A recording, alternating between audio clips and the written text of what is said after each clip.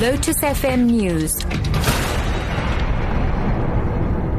Good afternoon. Judge Hans Fabricius of the High Court in Pretoria has postponed his ruling until 11:30 tomorrow morning on whether Sudanese President Omar al-Bashir, who's in the country for the African Union Summit in Sandton, should be arrested. The government is opposing the urgent application by the Southern African Litigation Centre, citing South Africa's obligation as a member of the International Criminal Court. However, the government earlier promised all African leaders immunity to attend the summit. Judge Hans Fabricius says, according to the order, President Bashir is prohibited from leaving the country until he hands down his final ruling. The following orders made. 1. President Omar al-Bashir of Sudan is prohibited from leaving the Republic of South Africa until the final order is made in this application, and the respondents are directed to take all necessary steps to prevent him from doing so. 2. The 8th respondent, the Director of Home Affairs, is ordered, 2.1, to effect service of this order on the official in charge of each and every point of entry into and exit from the Republic, and 2.2, once he has done so, to provide the applicant with proof of such service, identifying the name of the person on whom the order was served at each point of entry and exit.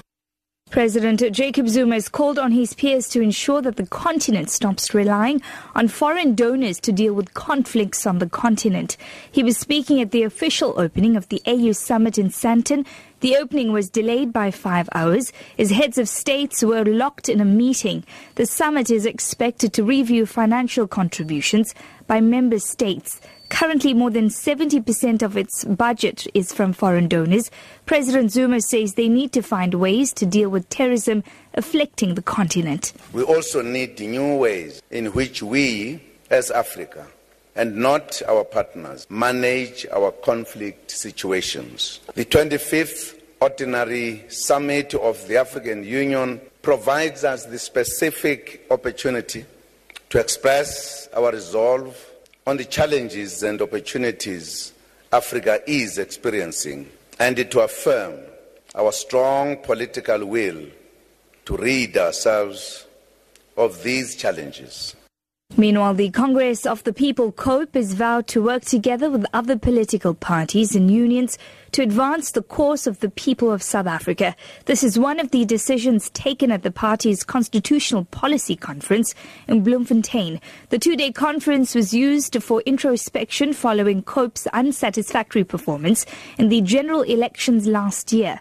COPE President Masuele Kota. Our people will live here, able to go and talk to our peoples, whether it's in informal settlement, in the townships, and so on, talking to how we propose step by step to begin to build what President Mandela spoke about as a better life for all.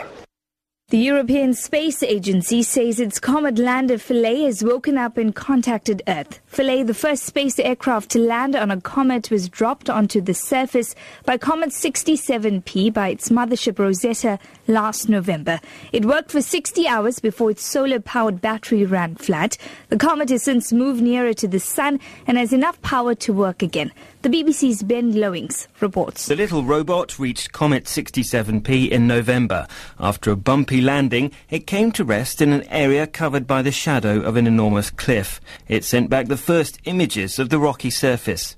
But after 60 hours, its battery went flat and the probe went to sleep. Now the comet has moved nearer to the sun. Philae has gathered enough light on its solar panels to allow it to work again. Scientists hope Philae will provide more clues about the makeup of icy comets, which may have played a part in bringing water to Earth.